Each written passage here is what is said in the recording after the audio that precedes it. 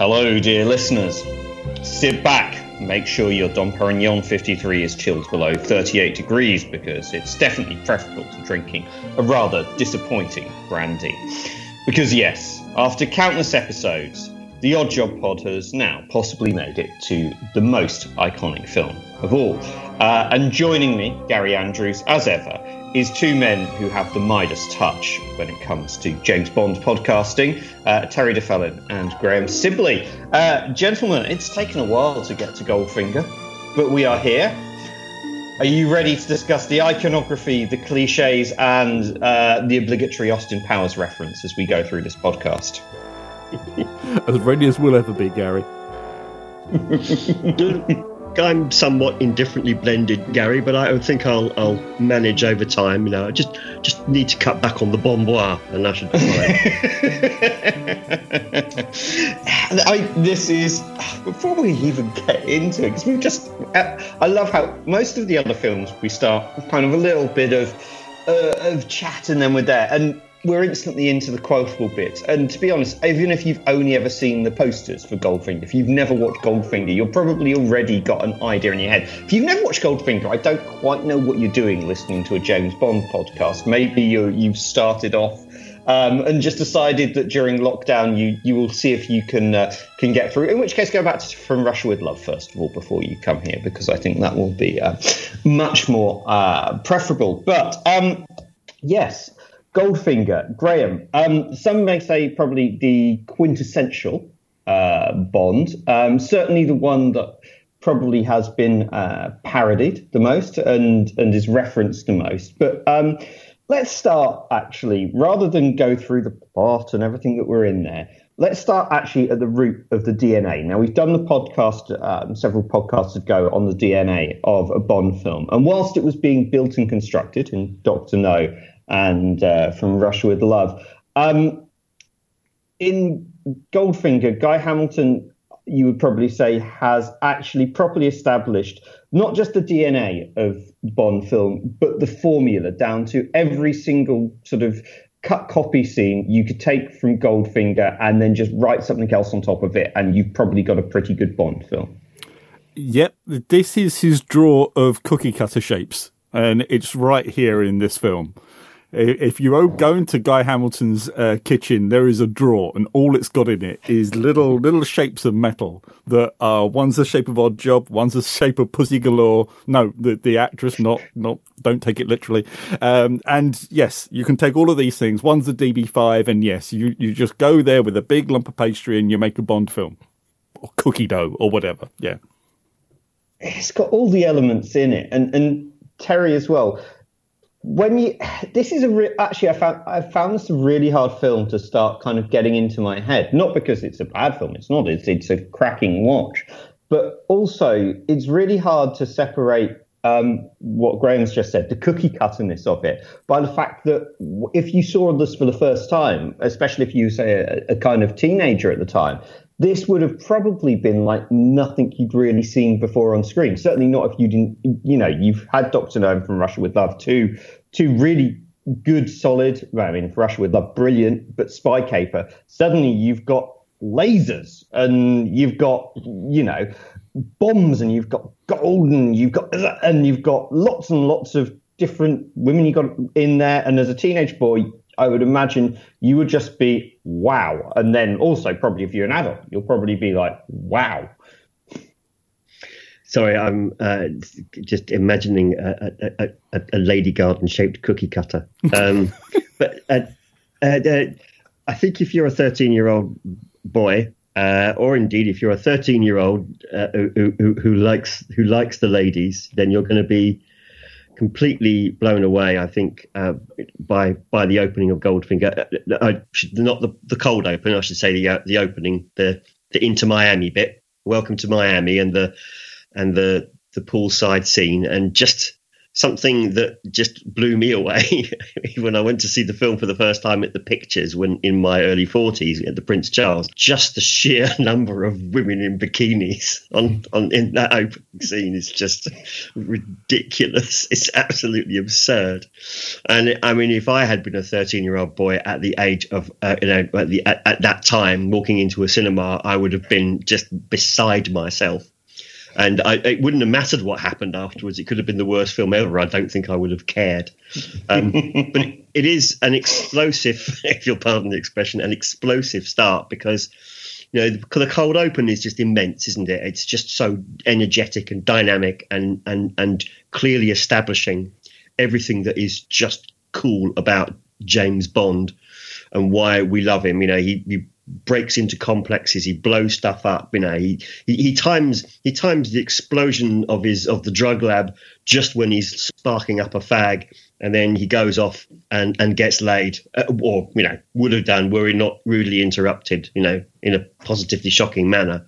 And even the humor is in there as well, obviously, with the duck on the head. And it's just such a fantastic way to start any kind of action movie.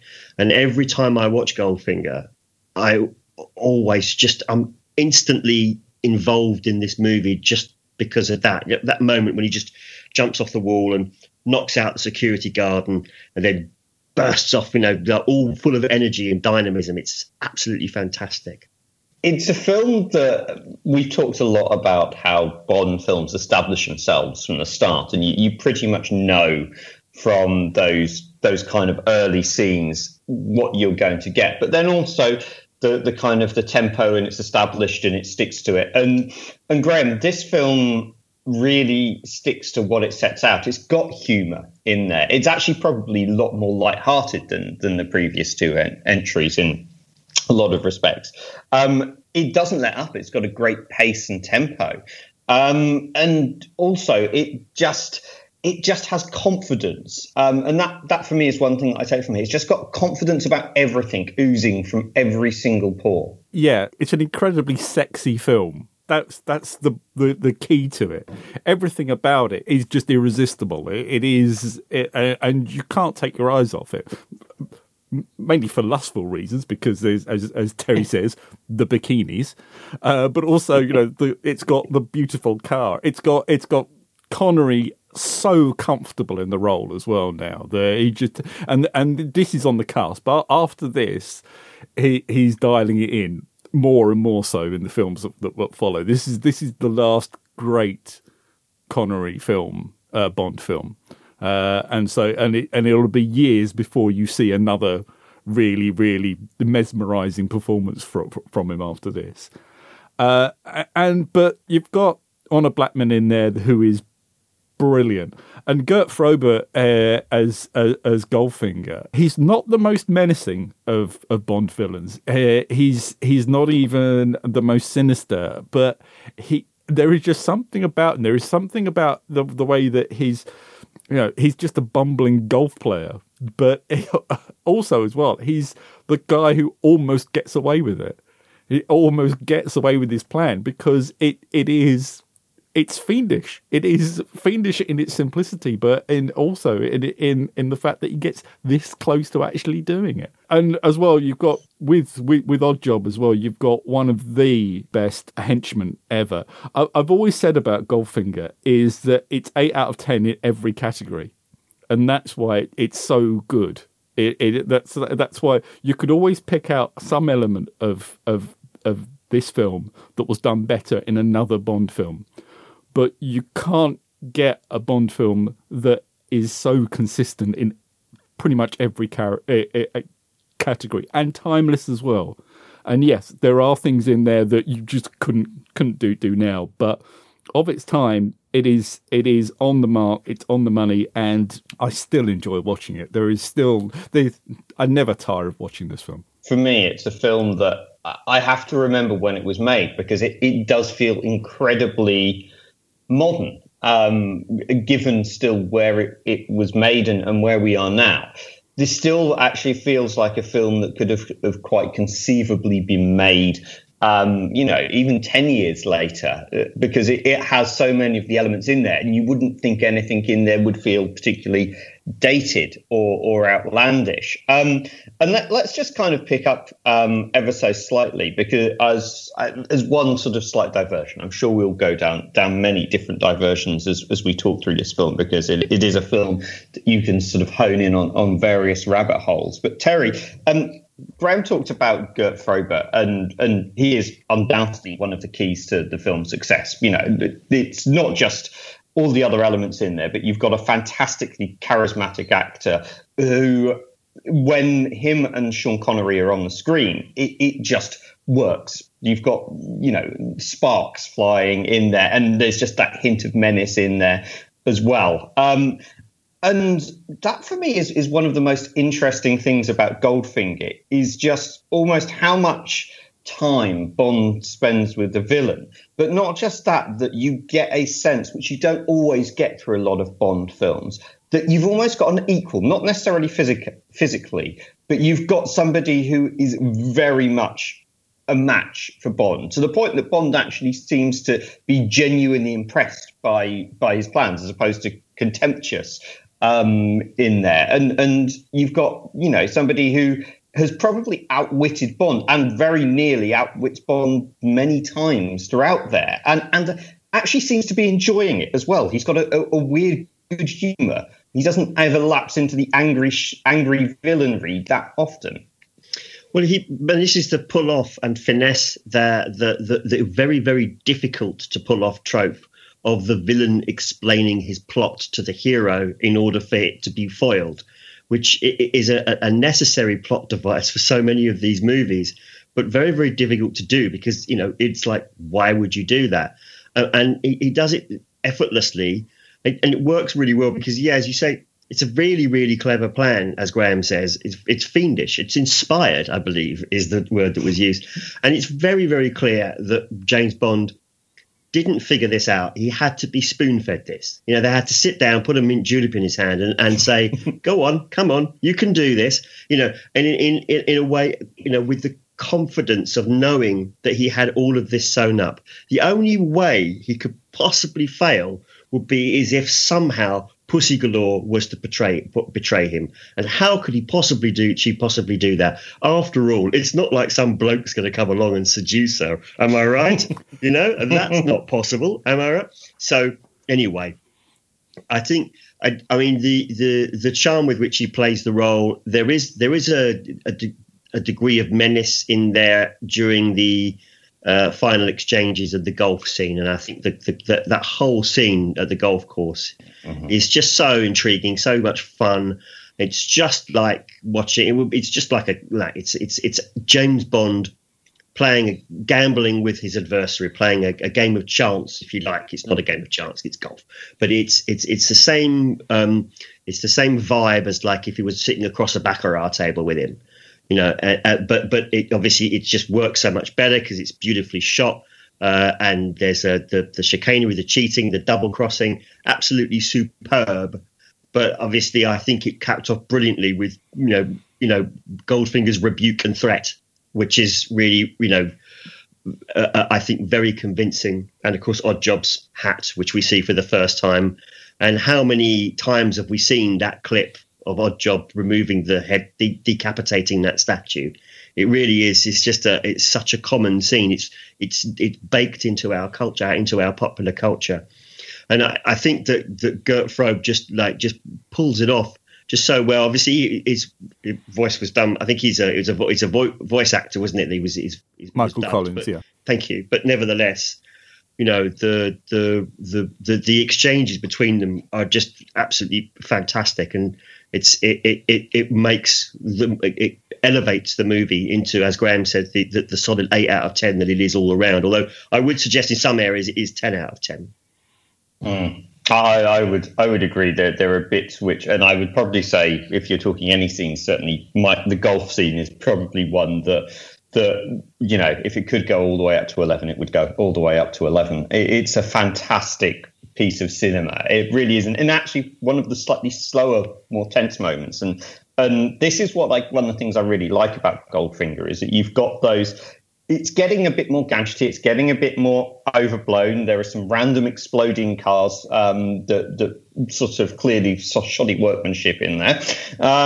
But you've also just got those elements that are still very much spy bits. You're still not at the point where Bond is ahead of the villain or all the time. Bond very much is behind the villain here and is having to think on his feet, and it is a really great spy film. But just to continue on the cast as well, Graham, and you touched on this, as an 8 out of 10, it's also really hard to think of other Bond films that just have such a strong cast with such a strong set of screen presence, because we know Connery can when he's in the mood, can act most other people off the screen. He's just got that magnetism that the camera loves. But here he's got Honor Blackman, he's got Shirley Eaton, he's got Gert Frobe, he's got so many other great actors around him that it just lifts the game. It's obviously we know the limitations of somebody like Lazenby, but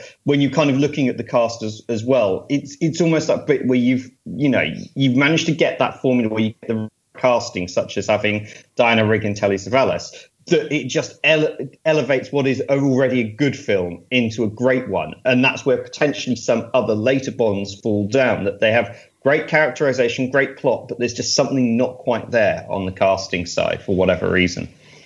Definitely. And I think Honor Blackman's casting is very important in this.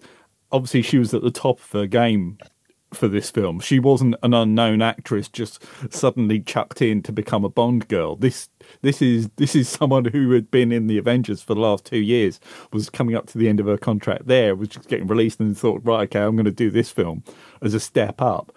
And so everyone was comfortable in it with her and her and the whole judo side of it as well. So she basically transfers the character from one to the other, doesn't she? But that allows her to be much more than the ones that the actresses that had preceded her as the main Bond girl. And really, I mean, it takes a long time before someone else afterwards can really come up to her level as well. Obviously, she's got the advantage over Ursula Andress and Daniela Bianchi in the fact that she acts with her own voice in this, whereas they didn't. So there is obviously some when you dub someone, you lose something of the acting there, and so she's already a much more well-rounded character, and you invest so much more in her. I mean, apart from the fact that she's absolutely stunning as well in it, but she carries it off so well. And it's just a shame that it's about halfway through the film that she turns up. I mean, it's like you really want to have more of her on the screen. And luckily, when she does appear, then she's pretty much on there all the time. So I think that's obvious. And as well, you've got the change of direction in this film as well with Guy Hamilton. Also has something to bear on that as well, because he develops a lot more of the side characters as well, and they're a lot more rounded in this one. Q's, I'm sure we're going to come to soon, but it is a good example of that, and that's purely down to him and his direction. So there is that also brings this, that makes this step up a level, and also defines what is to follow. There's so much that's iconic about it, and yeah, as you said, Graham, like when you look at the template, and again, when we kind of talk about when people say they are going back to Bond, they normally probably reference Connery and the early Connery films because they're just so iconic and well shaped. But then you will always get whoever the Bond girl is. It's like, yeah, no, we're going to be that sort of tough Bond girl, the equal of Bond. And you probably suspect that they are referencing all the way back to Honor Blackman, because she is the first one who really kind of steps up and is that level of challenging Bond and just will not brook any nonsense from him. And it's a bit of a development. And on that sense, Terry, it's welcome. But if we are going to take a very slight diversion into its faults, you've got to say this is out of all the Bond entries, this is probably the one that also scores an 8 out of 10, at least on the misogyny scale. It's really because one of the most iconic scenes is the woman covered in paint, Shirley Eaton on the publicity stills. Sorry, Shirley Eaton in the film and Margaret Nolan in the publicity still. But it is a particularly grisly form of murder. And I know that there are people who have criticised the film greatly for in general the portrayal of women and the attitudes by the male characters towards the women, from man talk and then obviously the murder of Jill Masterson as well.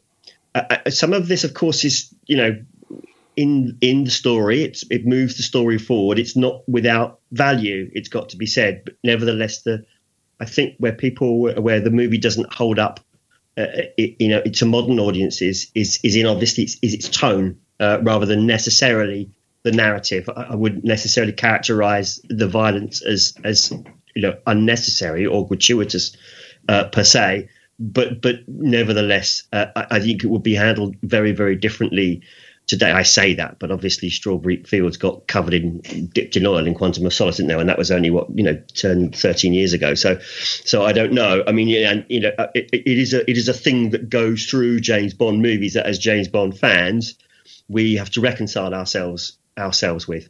It's a film that, again, very much of its time as well, with there. And, if we were going to devote every podcast to it, there's a lot to pick apart, and we have picked apart some of the more uncomfortable bits. So it's certainly kind of worth flagging. But then, Graham, when you kind of go back to the other elements in there, I mean, I guess it's part of what makes Bond, but also enables you probably to, and this might be a bit of a stretch, but you can kind of see when you moved up to, say, the Brosnan era, and you have Judi Dench coming in as M. It enables them to actually write a character who does challenge Bond as this kind of misogynistic dinosaur, and everybody knows where it's come from.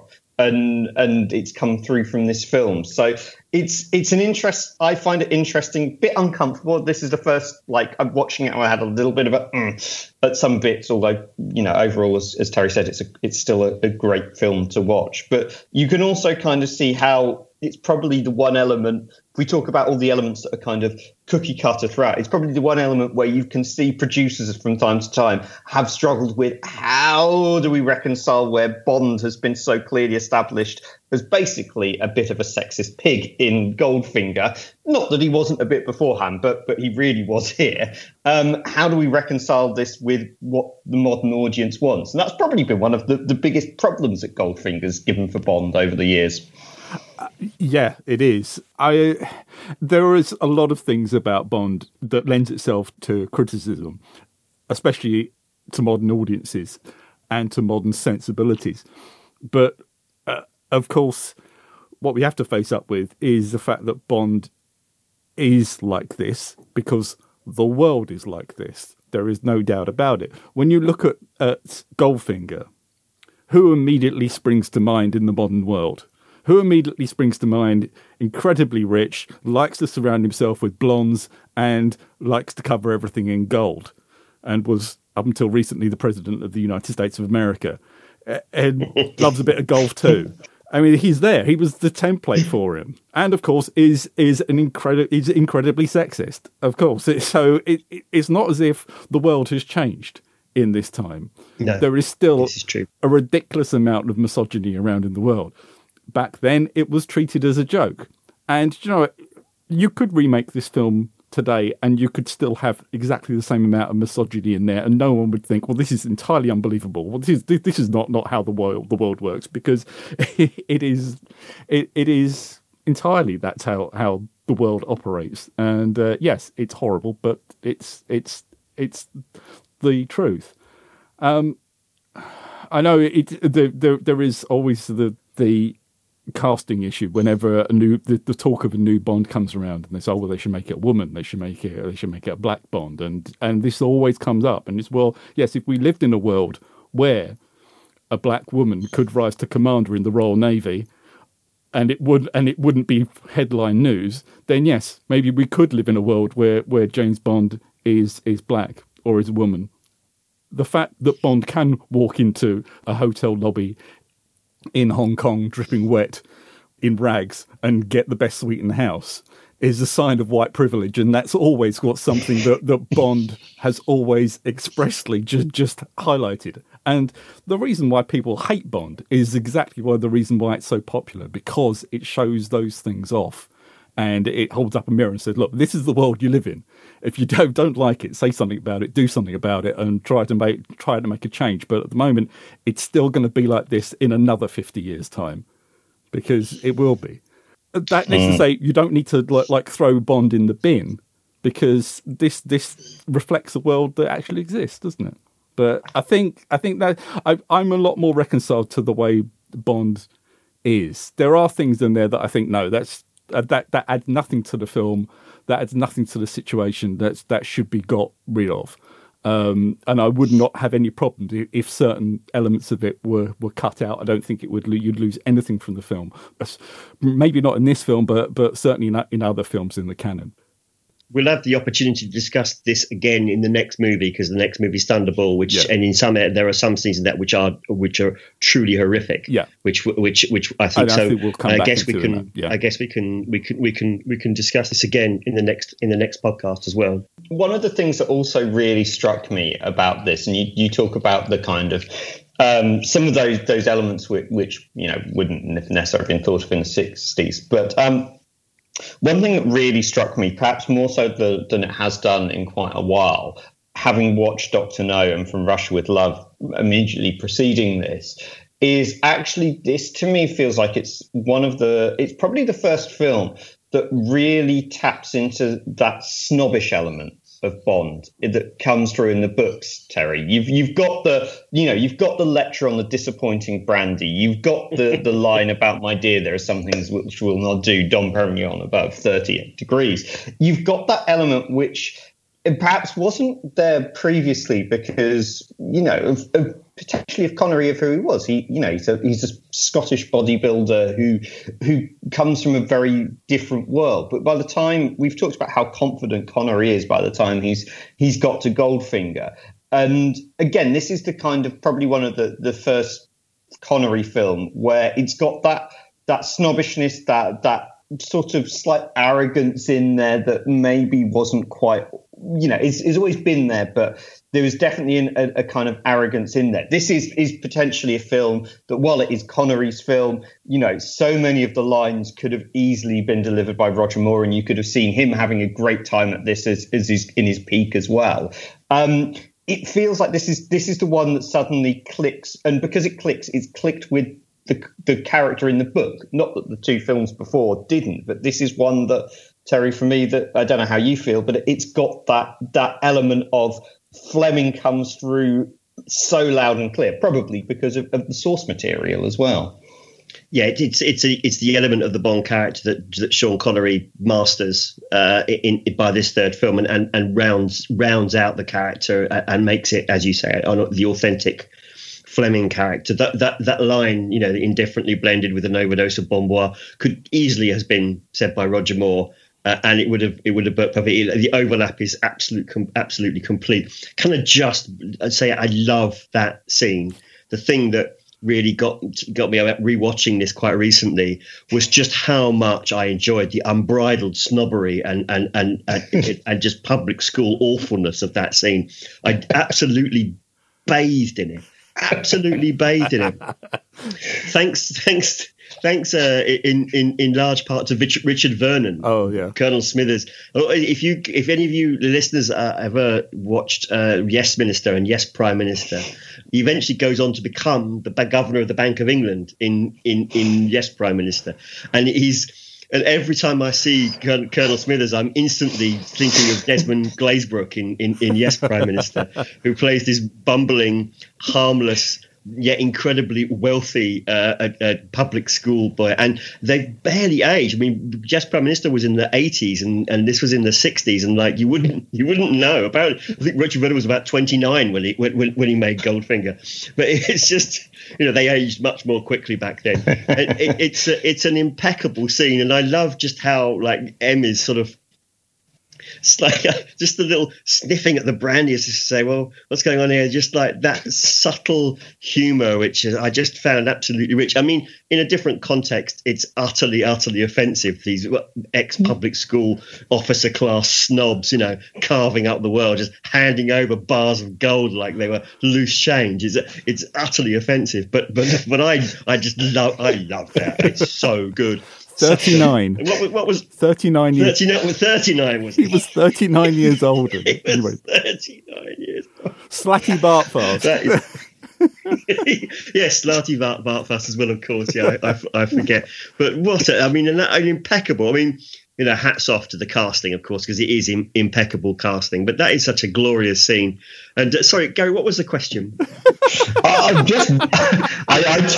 was with you there. I was following you all the way, but I was so you not just bathing it yourself. You'd thrown that brandy, so I was bathing in it from all the way in Australia as well. It's a fantastic scene. It was more that the snobbery, the fact that this is when you talk about the quintessential Bond. I think the reason this is a quintessential Bond for me is because it masters the elements of Fleming's novels that hadn't, or Connery masters the elements of Fleming's novels that potentially hadn't come through quite as strongly in Dr. No and From Russia with Love. And as you said, like, you know, this is the point where you could see this crossover into the Moore era, and probably, you know, you could see Brosnan, you could see Craig delivering that line. Dalton would have probably done it slightly differently, but he's the only Bond that I could potentially see would have probably just sort of scowled a bit more. But it's one where this whole scene is the one which for me is like, right, this is the point where you have crossed over into a different into what we know and love as and have problems with, but know as Bond today. That wasn't even a question. It was just a point. The other line, of course, is the Beatles listening to the Beatles without earmuffs, which follows your thing, which is a desperately uncool thing to say, and would have been even more so at the time. And of course, with Richard Vernon, he played Grumpy Guy on the train in Hard Day's Night, which came out at the same time. Which Margaret Nolan was also in as a buxom casino girl. Graham, let's go into the other elements, because we've bathed in some of the brilliant scenes, and a lot of them are actually, I think, a lot of the ones that we love about this film.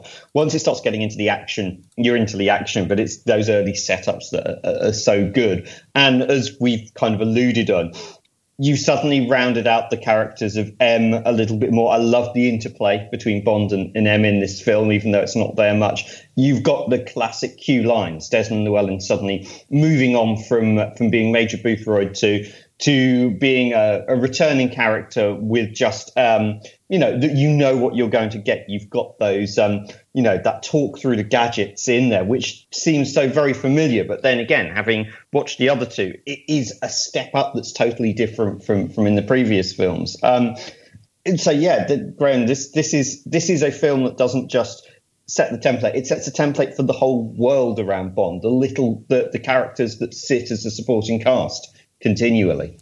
Certainly, and especially Q. Q is developed into a character rather than someone who just explains the gadgets.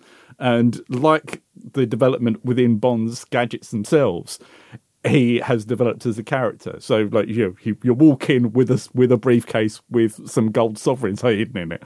Well done. Okay, but this time you've got a car, and you've got a car with just everything on it. It is just incredible. It's got so much stuff on it.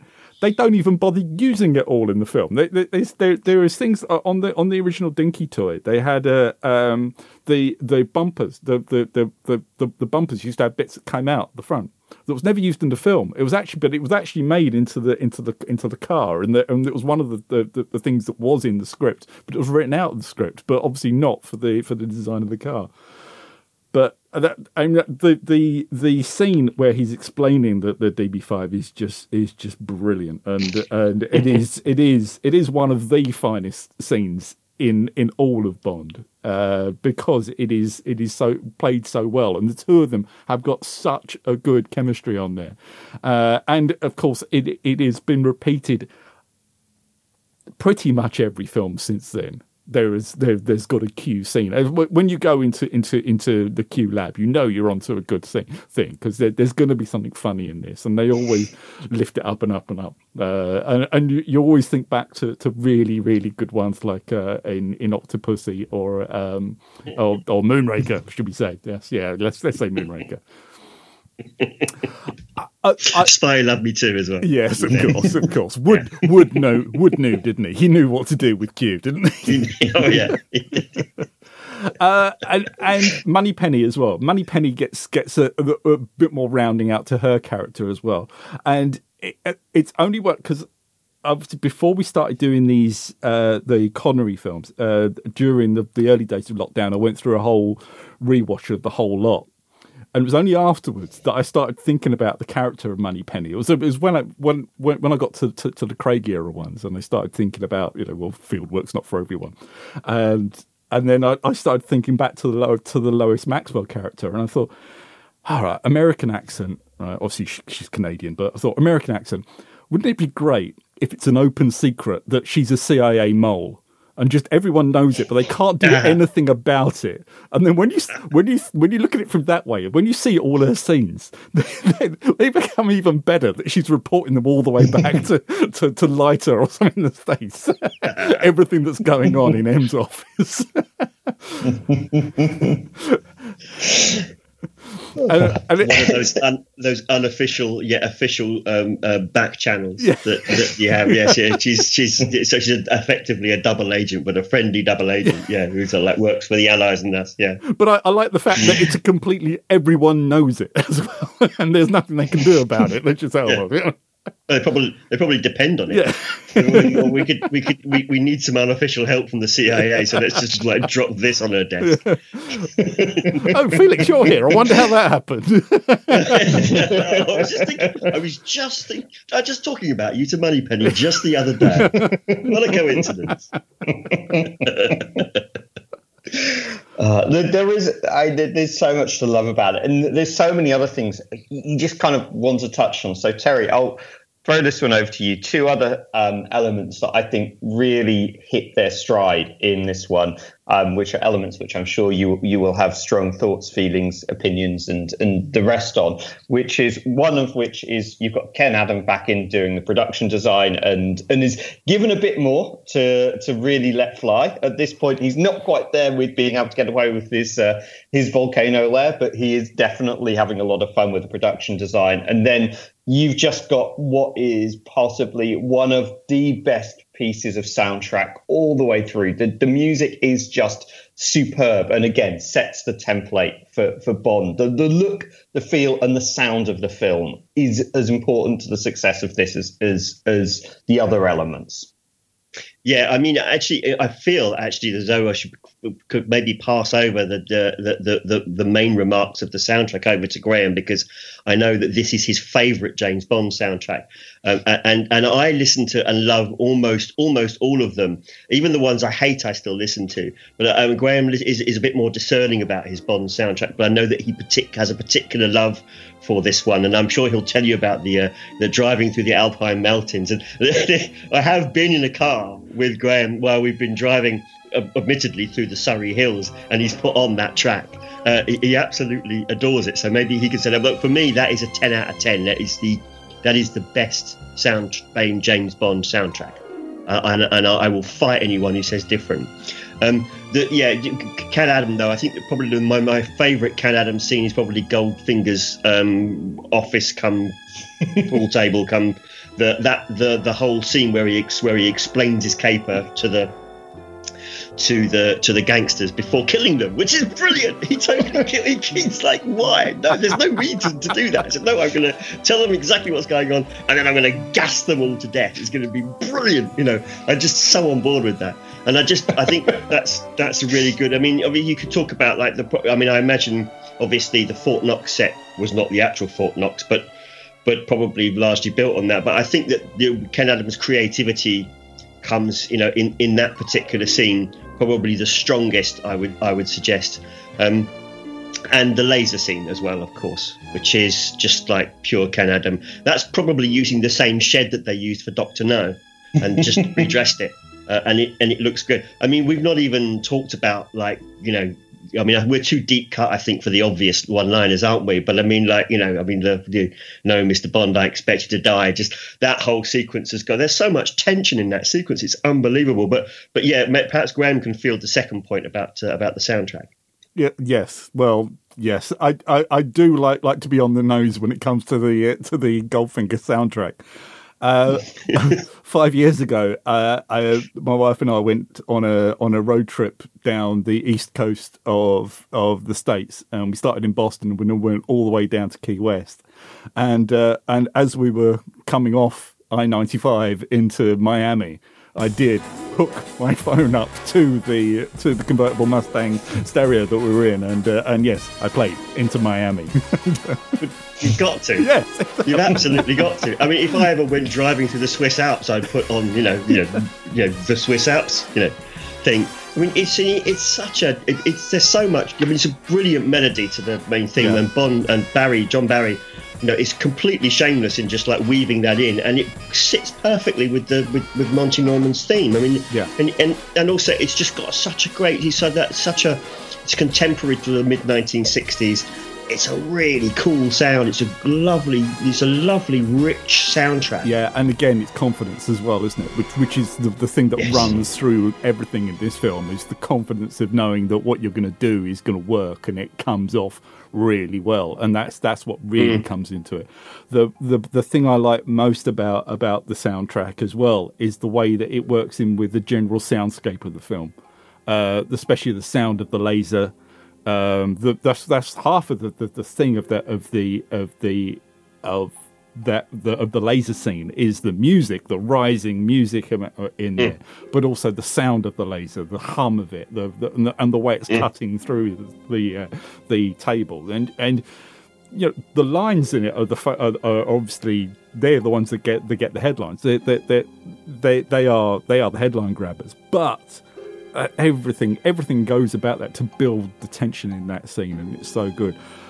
The fight in Fort Knox with Oddjob, when it's just got that sound in the background, that sort of pulsing noise to build up the tension. Oh God, that's brilliant. That is so good. I mean, it's such a good scene anyway. It is just brilliant, and as you say, the set is just fantastic. But yeah, everything about that is the way that it all comes together, and I think it's the confidence to try those things, and the confidence to go through it and say, yeah, this is going to work because we've tried things like this before, but I know what to do to make it even 10 times better. Oh, I've got a little bit more budget this time, even better. Yeah. This is the thing, isn't it? I mean, this is what it all smacks of, isn't it? It's like they've gone Dr. No production. They said, wouldn't it be cool if we could do this again? Ken Adam, and he's like, I've got this great idea for a volcano, and they go, well, we're not. Not the end. You've got your shed. And now it's a garage. But I mean, we're getting there. But it is. You're right, Graham. It's because it's also confidence based on the fact that they've done it twice before. So like they've got experience now, and dare I say pedigree, and they can go right. Yeah, we actually know what we're doing, and we're massively on point. And they also probably instinctively understand what their audience wants to see as well. It's really, when you look at a lot of the other Bonds, even the ones that are good, I think this is the reason why some of them struggle to get up to Goldfinger's level, and why Goldfinger for me is probably always there or thereabouts in this kind of the top 3-4 of most people's Bond films, if not the top Bond film for a lot of people, is, as you've mentioned, is that solid 8 out of 10 rising to 10 out of 10. That it's just the extra elements. You can have a really, really good Bond film but if there are elements, those little bits which don't quite lift it up above, then that's potentially where you just kind of, it stalls from being a good film into a great film into just one that is just stunning and excellent. And you can kind of see that probably for me with that latter bit of Connery, certainly, where there's elements which, and part of it is Connery obviously starting to phone it in a little bit more, but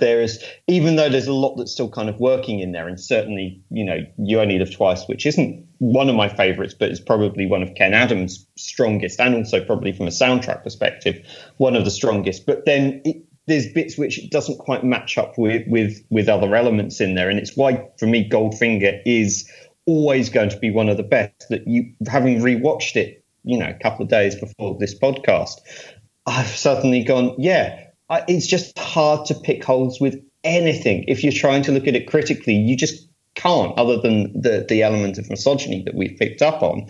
You just can't really pick it apart. You can't go, well, that could have been done a bit better here. You're just like, just enjoy it. The whole ride is an absolute blast. It goes through, it just rattles through at a fantastic pace, and you don't ever feel that you don't feel that you've ever got time to stop and go to the bathroom at all. Not that you need to. It's one of the shorter ones in the entry, but there are certain bits latterly on.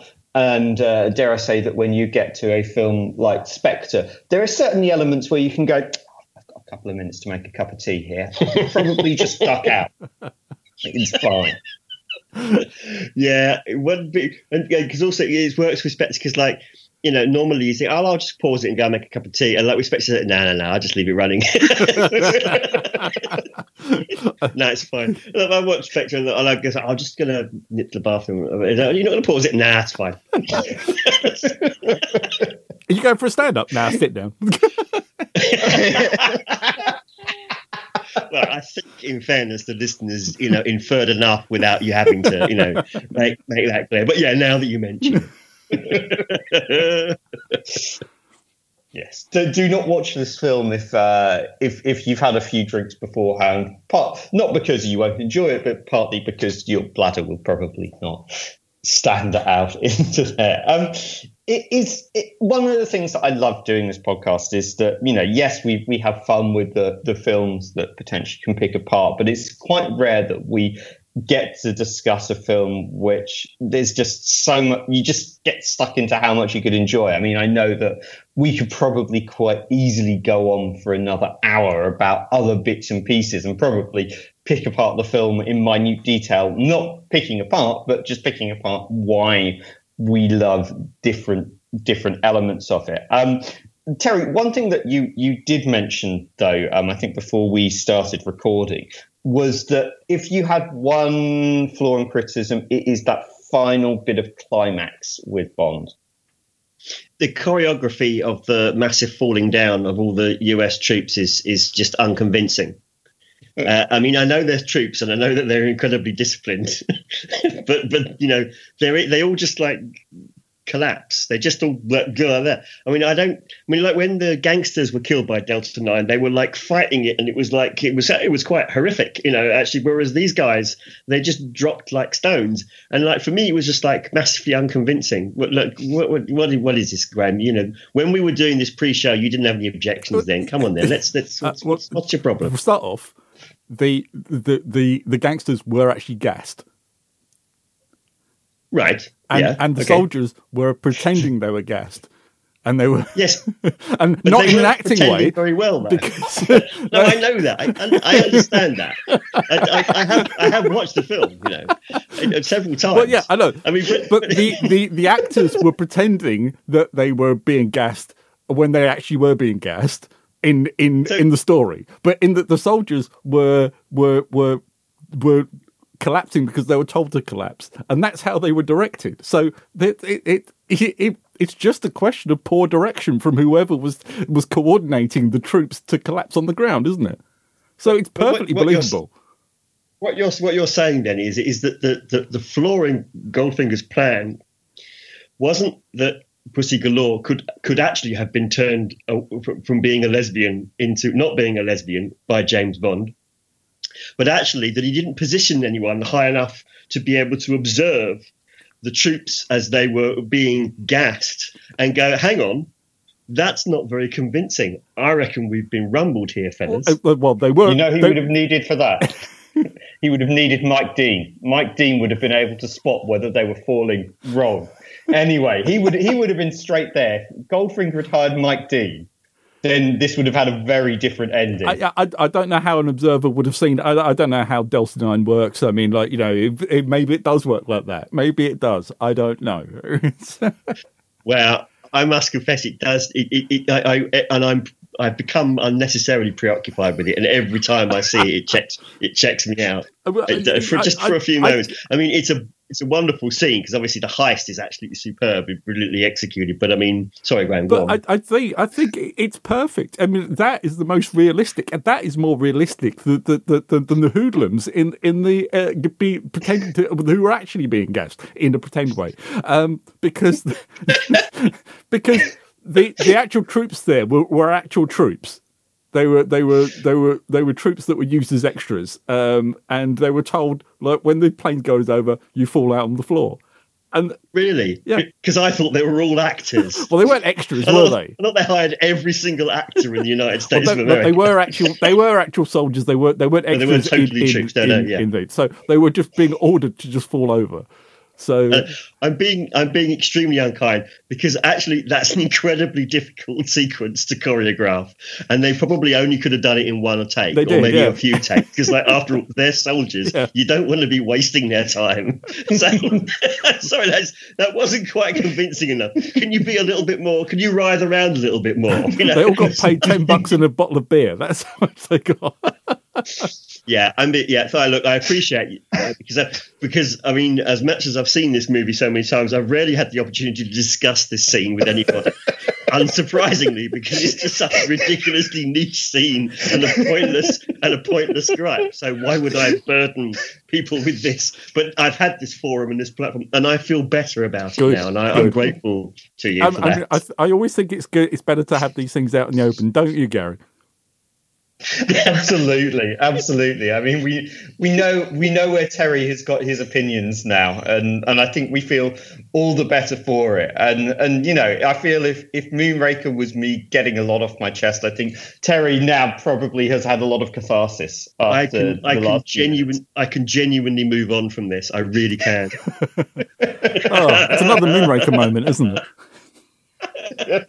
It's my Moonraker moment, only it just doesn't have the rather, rather disturbing daddy issues associated with it.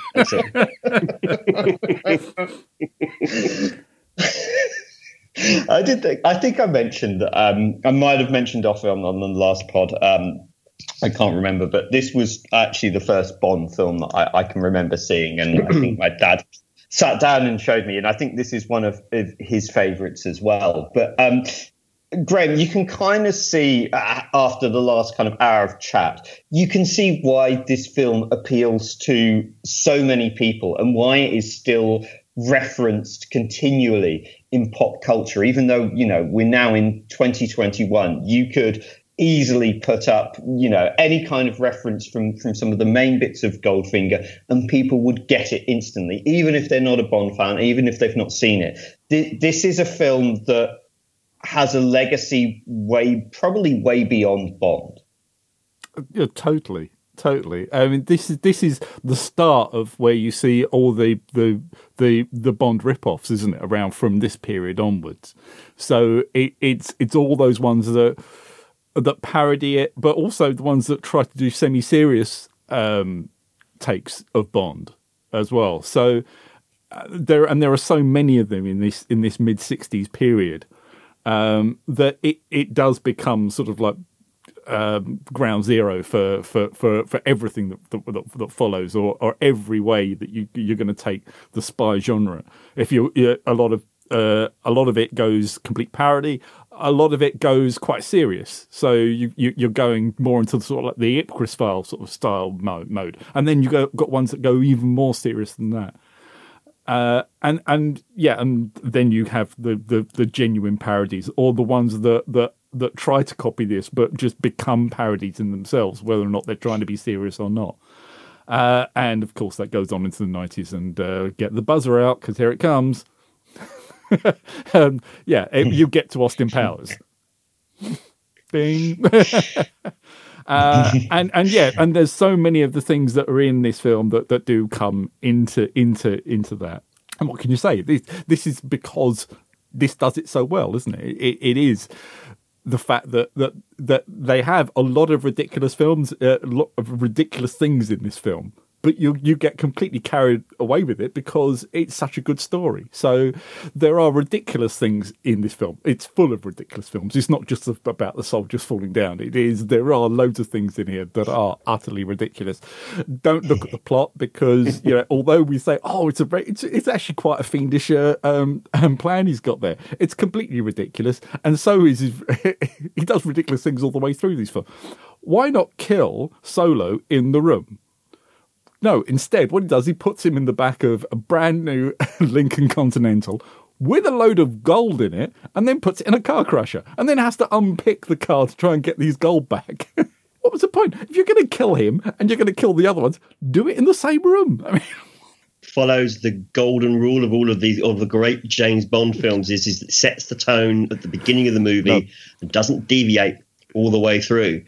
Doesn't and it tells you you're going to be watching something ridiculous. So get strapped in, and then by the point you get to the point where they've got the car crushing scene, you're completely bought into it anyway, and you've forgotten everything as well, and that's why it works. And it also follows the other golden rule, and that is despite the film's humour. And we've discussed this before, is like take yourselves seriously. Be serious. This is a proper serious film. Take it seriously. Be good at it. And this is where its rivals, where its contemporaries, or it's dare I say, it's spin-offs like Our Man Flint and Matt Helm, for example, as enjoyable movies as they are. They don't take themselves seriously, and so why should the audience take it seriously?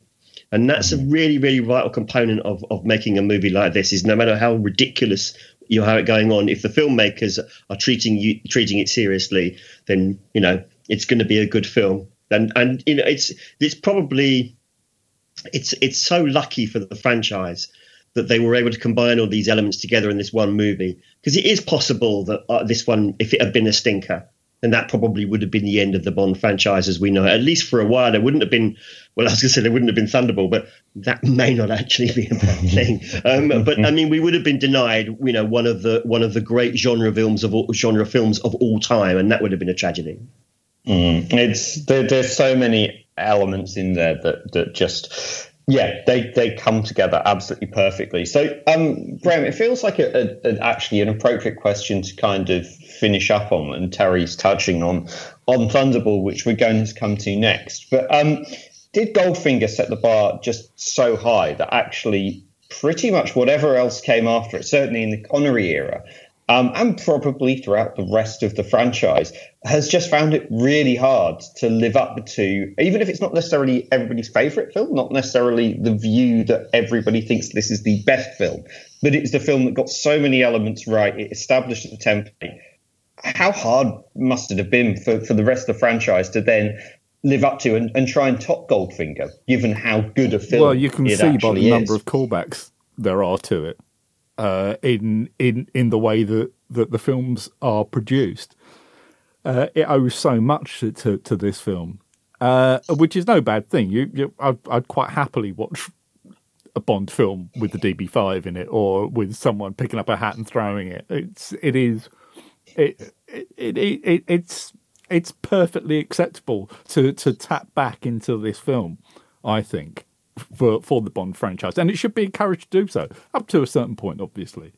But things like the musical cues as well are things that we've talked about as well in other films, and to say how it harkens back to this early era, this Connery era. But as you say, Gary, we've also spoken lots about the DNA of a Bond film, and this is where it gets hard coded. And so this is where you hit on, it could have gone one way or the other. Just so happens that Goldfinger was perhaps the biggest success they ever had. And yes, here we are waiting for the next film to come out, and there almost certainly will be another one after that as well.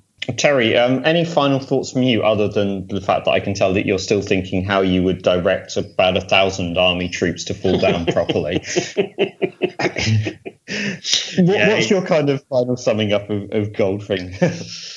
I can only really echo what Graham said. I mean, it did set the template, and I suspect that the tendency is that when they're not quite certain what to do next for a Bond movie, they just like dust off the Goldfinger plot or at least the setup and do that. The whole idea of, what we need to do is we need to have a criminal who wants to rob the world of this particularly valuable resource, or, destabilize this area of the economy.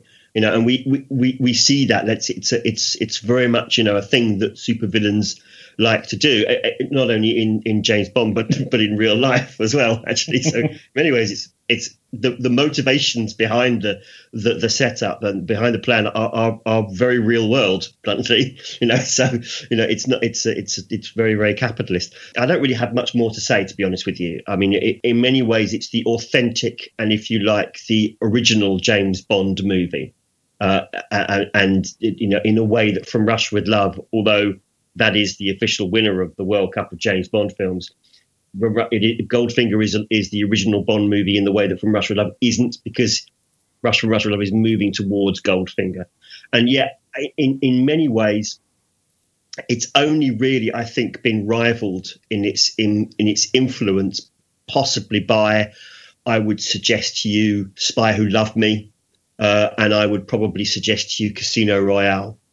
If you were to carve up the various, and maybe GoldenEye, although I know people got probably GoldenEye, but if you were to take the pivotal movies of the Bond franchise, in my opinion, those are the ones where the franchise is lifted significantly for one reason or another by those particular movies.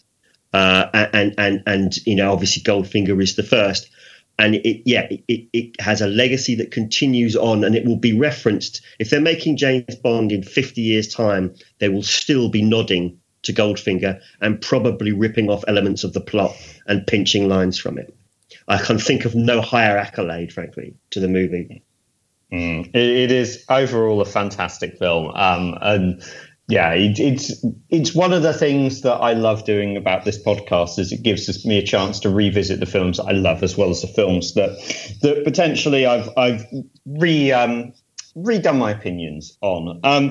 But I think that's a good place to sum up and to finish up. As the credits say in Goldfinger, James Bond will return in Thunderball, as will the Odd Job Pod, and as will, I'm sure, some slightly more interesting opinions, perhaps not all of them universally positive when we come to it.